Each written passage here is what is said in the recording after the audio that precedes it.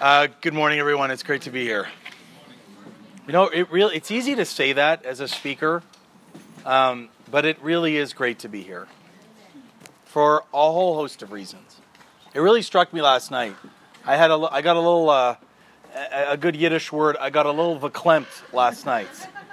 You know, when I sat there sitting next to Steve, which always makes me a little weepy, but when I sat next to Steve and I looked and I saw all those young people just longing, and some less young people.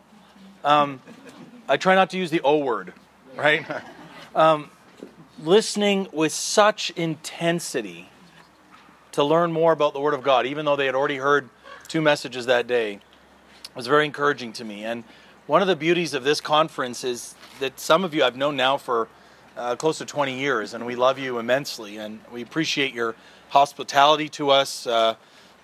I know we've already been booked up for all of our meals, and we're grateful for that.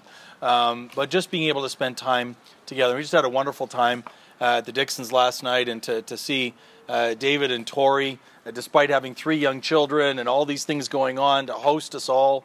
And they looked relaxed, and it was wonderful. It was a wonderful time with the Lord's people. So we appreciate being here very much. Not to mention, of course, this absolutely gorgeous venue. I hope you've been taking time to enjoy it. Privilege of a long run this morning, made out to Mirror Lake. I don't know if you've ever been out to Mirror Lake. It's stunning, and it was just a beautiful day. Turn your Bibles, please, with me to the book of Ezra. Now, if you don't have a handout from yesterday, if you weren't here, one of my lovely assistants here will provide you one. If you put your hand up, you will be provided one of the handouts.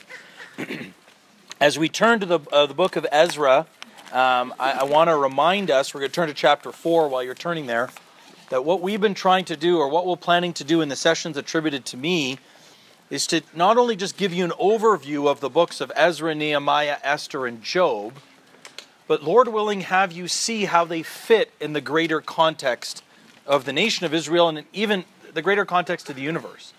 As we come to appreciate that nothing happens to the Lord by chance. He knows the end from the beginning and the beginning from the end. And we saw how the Jewish nation, sadly, were doing well in certain venues, made a mistake. And the Lord came to their rescue. And they seem to be repeatedly making that same mistake over and over again. And yet the Lord was gracious and patient with them. So yesterday we tried to give you a little bit of the context of that history. As a quick reminder, I know many of you talked to me afterwards that you enjoyed having a bit of this global view. Even the birds are enjoying it. Adam lived roughly 4,000 BC, Noah 3,000 BC, Abraham 2,000 BC, and David 1,000 BC. And then between Abraham and David at 1500 BC, we have Moses. And at 500-ish, we have Nehemiah. And in that sphere of 1,000 years, from 1500 BC to 500 BC, we see so much of the Old Testament found, where, if you will, the tape is slowed down a little bit so we can get more detail. And we saw how on 2 major occasions, the nation of Israel were, if you will, brought back into their land. And on both of those occasions, they had been taken away from the land, or were not in their land, by virtue of disobedience. And that disobedience took that 3-step path that we came to appreciate yesterday, which was the disobedience of the priests, the disobedience of the prophets, and the disobedience of the kings, which reflects the religious, moral, and social fabric of life. And now we saw that in any nation, there's that first decline. If you take out what's right and what's wrong from a spiritual standpoint, it's going to affect morality. And when morality declines in a country, before long, there's social injustice. And just like it was at the end of the book of Judges, every man did what was right in his own eyes. Isn't that literally where we've landed today? There's not a question of what's right and what's wrong. It's what's right for you, and what's right for me, and what's wrong for you, and what's wrong for me. And that, of course, is not the standard that God has set. We spent a little bit of time then towards the end of the message yesterday thinking a bit about Ezra as a character, as a person. And I'd like to focus a little bit more on him today and his work as we complete this first book of Ezra. But let's turn to chapter 4. You may remember that immediately prior to this, we talked about this miraculous situation. And after the Lord's people had been taken into captivity into Babylon, that a pagan king, Cyrus, made a decree that they could return. And who could have imagined that? How many times has that happened in your life where you just scratch your head and you say, how can it be possible that the Lord brings this person into our life at this time? And we know it's of the Lord. And it's reassuring to us, because if the Lord can do something like that, imagine what he can do in your life. If he can convert the heart of a pagan Persian king and free people who are under his captivity to return to build the land, imagine how he can tackle the challenges and the difficulties you face every day. And so Ezra and you can see the momentum here. Ezra is going to go back. We've talked a little bit yesterday about the twofold rebuilding here, that it started with Zerubbabel. Zerubbabel was going to focus on the temple. Ezra was really focusing on uniting the people with the Word of God, right? A building, as it were, is not going to unite a people. What were the two questions we asked yesterday? Can the minority be right? And is unity possible? You say to yourselves, if we just built a better building at our assembly, everything will happen right. If we just fix the kitchen, if we just fix this open area, then people will flood in, hundreds will be saved. And you don't say that, but sometimes we sort of think that, don't we? And I'm not minimizing the importance of rebuilding the temple. Zerubbabel's role was fundamental here. But what the people needed was not just the focal point of the physical place. They needed to rally around the person of God. So it is with us. And in our assemblies, we rally around the person of the Lord Jesus. He's the center of the building. How sad when we read the Church of Laodicea where the Lord's knocking from the outside. What a backward situation. So he's going to unite the people by bringing them together with the Word of God. And the focus will be the Word of God. No shocker, no surprise. Here in chapter 4, we run into trouble. Chapter 4, verse 1. Now when the adversaries of Judah and Benjamin heard that the children of the captivity builded the temple unto the Lord God of Israel, then they came to Zerubbabel and to the chief of the fathers and said unto them, let us build with you. Now I don't want to get too fanciful here, but I mean, these would have been smooth-talking people. I mean, no disrespect to anyone who sells cars, but this is like the car salesman. Why don't we work together on this project, Zerubbabel? I mean, we know inherently that they were not looking for the best interests of the Lord's people. For we seek your God as ye do, and we do sacrifice unto him since the days of Esarhaddon king of Assur, which brought us hither. But Zerubbabel and Jeshua and the rest of the chief of the fathers of Israel said unto them, ye have nothing to do with us to build an house unto our God, but we ourselves together will build unto the Lord God of Israel, as King Cyrus, king of Persia, hath commanded us. I won't get into all of the detail here, but this is not the first time this kind of thing has happened. I think of the compromise that Pharaoh came up with when Moses said, let my people go. Do you remember that negotiation for a while before they finally left, when God ultimately had to harden Pharaoh's heart? You want an interesting study sometime? Look at the compromises that Pharaoh tried to make with Israel. One of them was, why can't you worship the Lord right here? I mean, are our gods really that different than your gods? Like, do you always have to be such a stick in the mud? Like, why are you so unique? Huh? Can't we just all work together? Can't we all just do the same thing? Your God's here, my God's there, his God's there, her God's there. And we all kind of just work together. And on the one hand, like I said last night, young people, it makes you want to hold hands and sing Kumbaya and everything's great, right? But it's not the truth.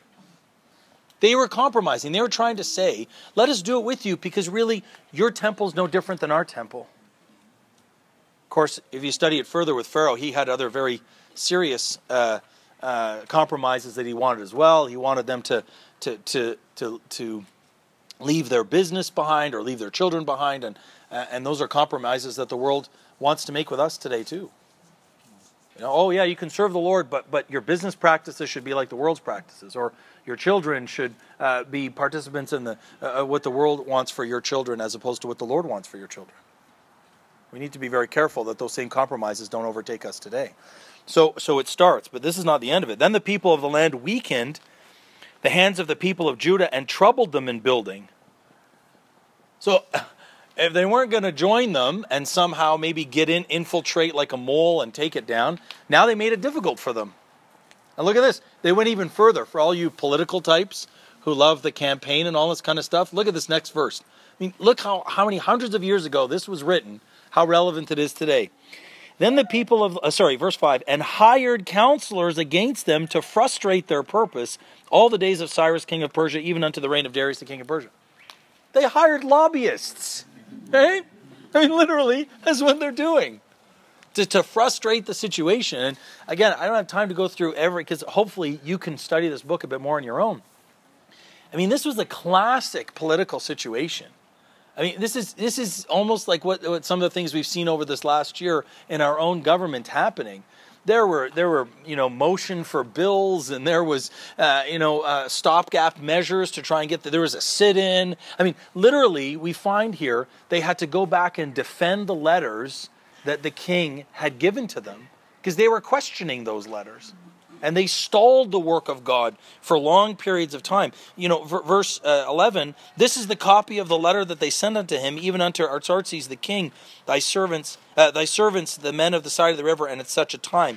Be it known unto the king that the Jews came up from thee to us, are come unto Jerusalem, building the rebellious and the bad city, and have set up the walls thereof, and joined the foundations.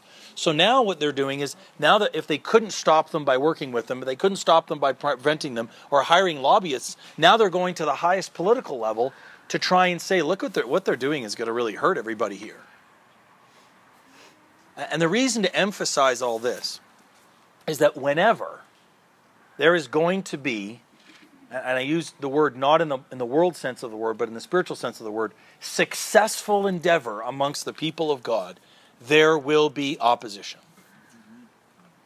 Am I right or am I right? It's like my New Yorker friends. They don't give you a choice. Am I right or am I right? I'm right. Right? But it's true, isn't it? And not to make light of it, but it's the truth. You almost have to be aware of a situation where things are going so spiritually well that there's no opposition, that there's no challenge. It makes us a little nervous at times. You go from Genesis to Revelation. Whenever there was success for the purposes of God, there was going to be opposition. We'll see it again tomorrow when we talk about Nehemiah. I mean, at the end of the day, they were building bricks with one hand, and with a sword in the other, they were fighting off the enemy. That's not really how I want to build a wall, but if God commissions me to do it, that's how I'm going to do it. And so there was opposition after opposition after opposition, but they handled it with grace. And one of the things that we see both Zerubbabel and Ezra do, and this I think is an important principle. I sort of intimated it yesterday when we talked about how Daniel was willing to go to Babylon University and function in that pagan environment, but he drew lines as to what he would allow himself to do from a spiritual standpoint. Both Zerubbabel and Ezra leveraged their political situation. They went back to the letter and said, look, we have it here in writing from the king that we can do this. Okay? We have a permit that lets us have this meeting here in Yosemite, right? I mean, you've taken the appropriate, socially acceptable, and morally responsible steps to let this happen. But at the same time, don't we pray every year that the Lord's going to allow us to have this conference? Right? So the danger of the Christian is to go to either extreme. Right? The danger of the Christian is to say, on one extreme, well, we need to run the assembly like we run a business. Right? We need the right financial people taking care of the finances. We need the right social people taking care of the social things. And we just need to run it like a business, right? We have an executive board. We've got people chairing all these different committees. Now, I'm not saying you can't have committees and things like that in your assembly. But we understand how the business model works. And remember, the design of the assembly preceded any business model, right? And it's not to say that we can't apply some of the principles of business. You may have a brother or sister in your assembly who's an accountant who's really good with funds. Well, maybe they can help facilitate the bank account and so on for the assembly so it's done right. I'm not saying that that's not possible. But to go to one extreme and just say, you know what, things aren't successful in our assembly, I'm going to take the template that we used at our office retreat to figure out how to get things going and just bring it into the assembly and do that. It's a dangerous premise, isn't it? By contrast, there's also an extreme dangerous premise on the other side. to just say, you know what, God's totally in control. Let's just sit back and watch him do it. Many of you have heard me give this example before. I like to use the example of the miracles of the Lord Jesus. You notice how many times the Lord Jesus employed someone to be a participant in his miracle? They had their part, and he had his part. He raised Lazarus from the dead, made them take his grave clothes off. Don't you think the Lord could have raised Lazarus from the dead without his grave clothes on? He could have. But it shows this partnership that we have with God. So as we were saying to the young people last night, you don't just say to yourself, okay, well, how's the Lord going to use me? I'm just going to wait for one day for this epiphanous moment, for a lightning bolt to come down from heaven, and God's going to say, thou shalt do this, Joe. No. We leverage the opportunities that we have. We use the skills that we have. We search for the spiritual gift that we have, and we use it for the greater glory of God. We don't just say, you know what, we're going to have a big gospel campaign, and we're going to see dozens of souls saved. Lord, bring the people in. No. We say we're going to have a gospel campaign, and let's work diligently hard to bring the people in, and then let the Lord save them. Notice that the Lord never asked during those miracles for the people to do the miraculous bit. He didn't say, okay, Lazarus, let's make a deal. You raise yourself from the dead, I'll take your clothes off. What? We know it's impossible, right? He raised a little girl from the dead, told her parents to give her something to eat. Right? Take up thy bed and walk. So he gave them the miracle part of giving the strength to be able to carry his bed, but he made him carry the bed. You know, go dip in the Jordan. Go do the... frequently, the participant part was such that the human dimension had to contribute. But the Lord did the miraculous bit. And that's exactly what happens here with Zerubbabel and Ezra. And Ezra says, I'm going to do what God has empowered me to do from a human standpoint. And I'll let him take care of the miraculous. The Lord's disciples took a while to understand this, you know? Where they're like, oh, can we call fire down from heaven like Elijah did and consume these prophets? And the Lord was pretty gentle with them, reminding them of what their role was. That they were to be spiritual leaders, not invoking dangerous miracles.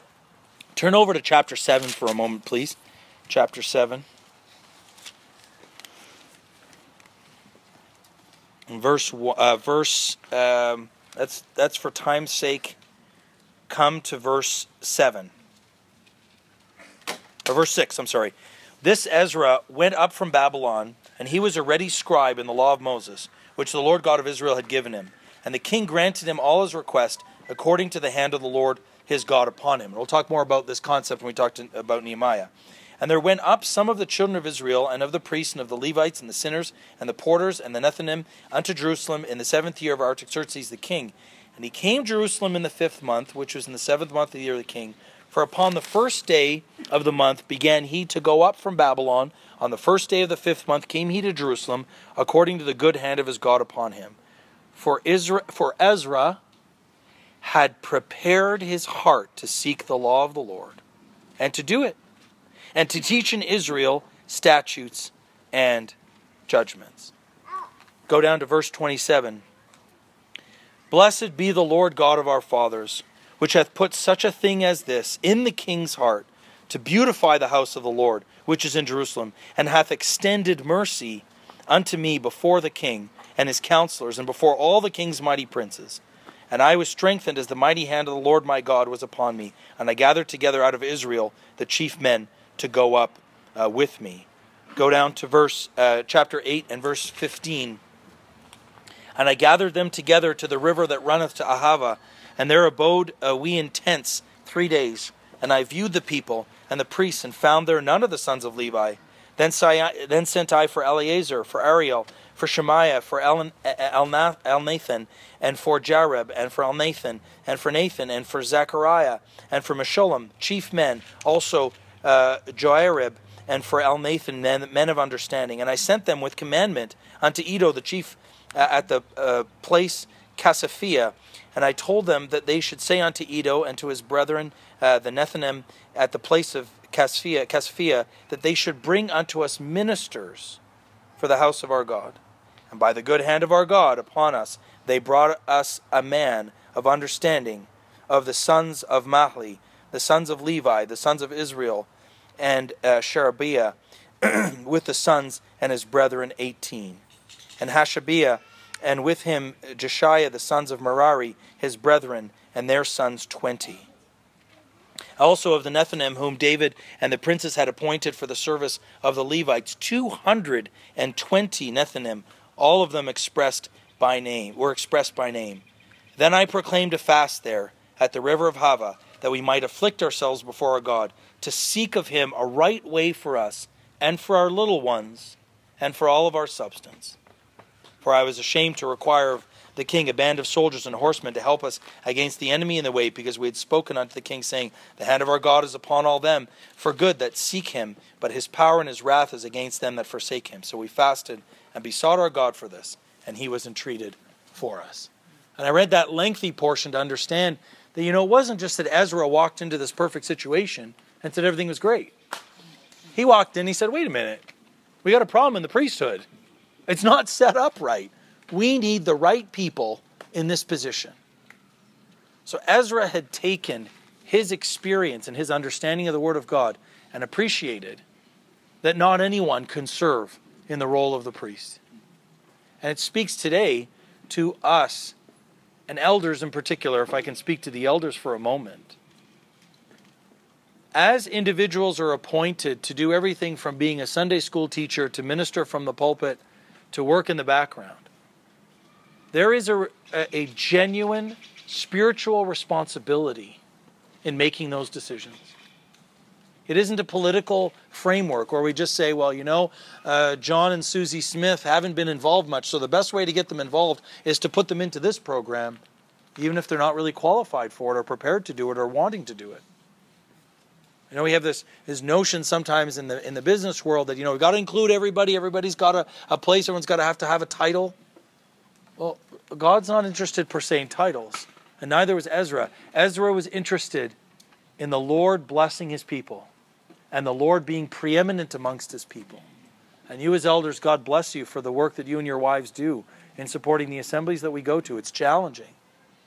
But what I like about the detail of Ezra's life, he wasn't this, as I mentioned yesterday, this really intellectual, brilliant scholar who could put the books of the Word of God together and just sort of sit up in a podium somewhere and not be practical. He went right down in detail. That's why I read all those incomprehensible names, so that you could see that he was right in there with him, choosing this person, appointing this person, helping direct the people of God so that the right people were doing their jobs.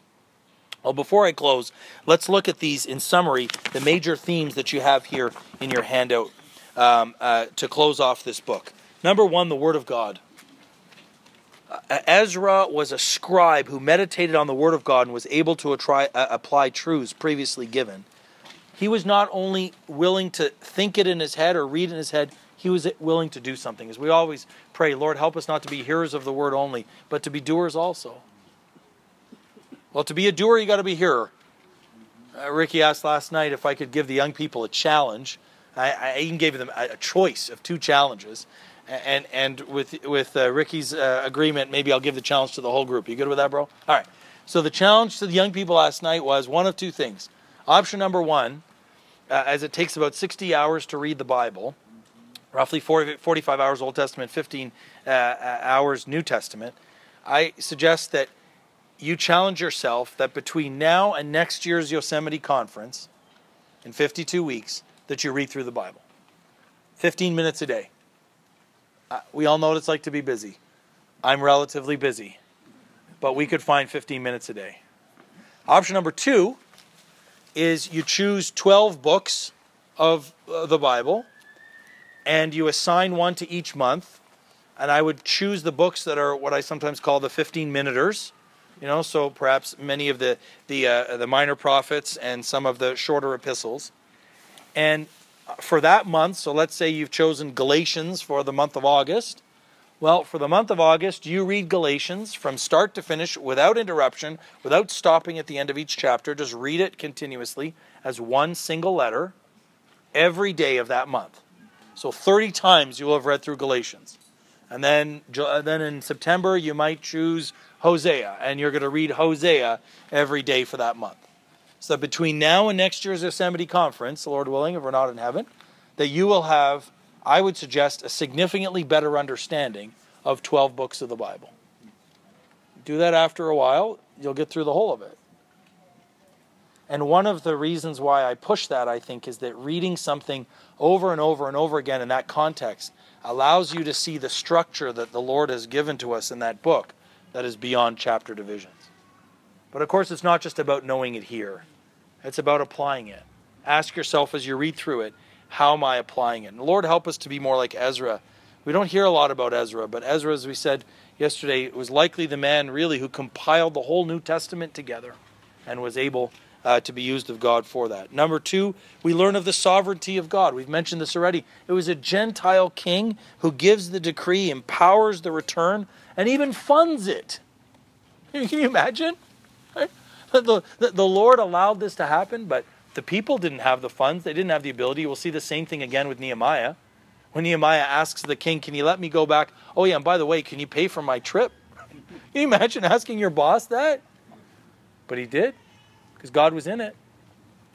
And the Lord miraculously did so. But you know, God, as I said here, in His sovereignty, although He plans every last detail, although He wanted to see the temple rebuilt, although He wanted to see the walls rebuilt, He knew that what He really wanted to rebuild the most were the hearts of the people. God's not interested in big conferences, although we love big conferences. He is interested in them, yes. I don't mean that He's not interested in them, but He's more interested in you. It's your heart that matters here this week, not just the logistics of things. That's the kind of God that we have. We have a personal God. I love that. He cares for me and loves me. There are details of your life that no one else on the planet knows. He knows every one of them. And He cares for every one of them. Lesson number 3, restoration and revival. Well, if they were going to start this revival, remember we mentioned the revival, or the decline, always starts spiritual, and then moral, and then social. Well, they had to rebuild them in that order as well. So it's critical that the altar be replaced, the temple be the first. We'll even see when we talk about the walls of Jerusalem, we'll talk about what first part of the wall they built that is symbolic of worship. And that's where our restoration comes. If you've been away from the Lord, that's where you need to come to. You don't just walk back into where you were saying everything's fine. You need to go find the spot that puts you off the track and get back on track at that spot. And to have that happen, it's a spiritual restoration. It's not just a physical one. It's not just the circumstances. It's not the details. It's not just saying, okay, well, I'm going to get back to reading my Bible and I'm going to get back to going to meetings again. Those things are important. But it starts in the heart. And until the people's hearts were right with God, that they understood that God was sovereign and that their responsibility was to Him, there was no point building a wall or building a temple. It wasn't going to change a thing. It's still the same God. Yes, there were some of the old guard that saw the new temple and said, oh, if you'd only seen the old one. And that still happens today, right? Well, when I was a kid, back in the day, like when we had our Yosemite conference, we filled the whole valley. And it's not to say that it's bad to look back at those things, because those were glorious days. I mentioned the zenith, politically speaking, of the nation of Israel was clearly in the time of Solomon. Spiritually, likely in the time of David, because David rallied them together like no one else could. And they still call Jerusalem the city of David, because their allegiance was to him and, of course, to the Lord. But it was still the same Lord, and this temple was special. Number 4, we've talked a little bit about it today, opposition opposition to the work of the Lord. There's a whole sub-marriage theme here we haven't had time to get to, but there was all sorts of opposition. In particular for those who were intermarried. The Samaritans always have a very interesting history with the people of God. Of course, when you say Samaria, people always think of the story of the Good Samaritan. It was a beautiful story, which adds that much depth to the story when you read about the history of it. And the Jews came to hate the Samaritans so much, they wouldn't dare even want to step in their land, or if a Samaritan walked by me on a sunny day like this, I wouldn't even retain the spit that was in my mouth. I'd want to get rid of it. So how ironic that this person that falls amongst thieves and is left for half dead at the side of the road was likely taking a road to avoid the Samaritans. And lo and behold, the Samaritan comes along and patches him up and puts him on his personal ambulance and brings him to the emergency department where he had an account going. Amen. Do you know anybody else like that?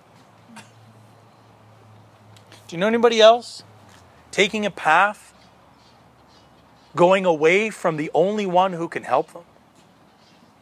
Do you know anyone else who is purposely trying to take a path to get away from God and finds themselves in the very hands of God, rescued at the end of the day? It's me. Praise God for our good Samaritan.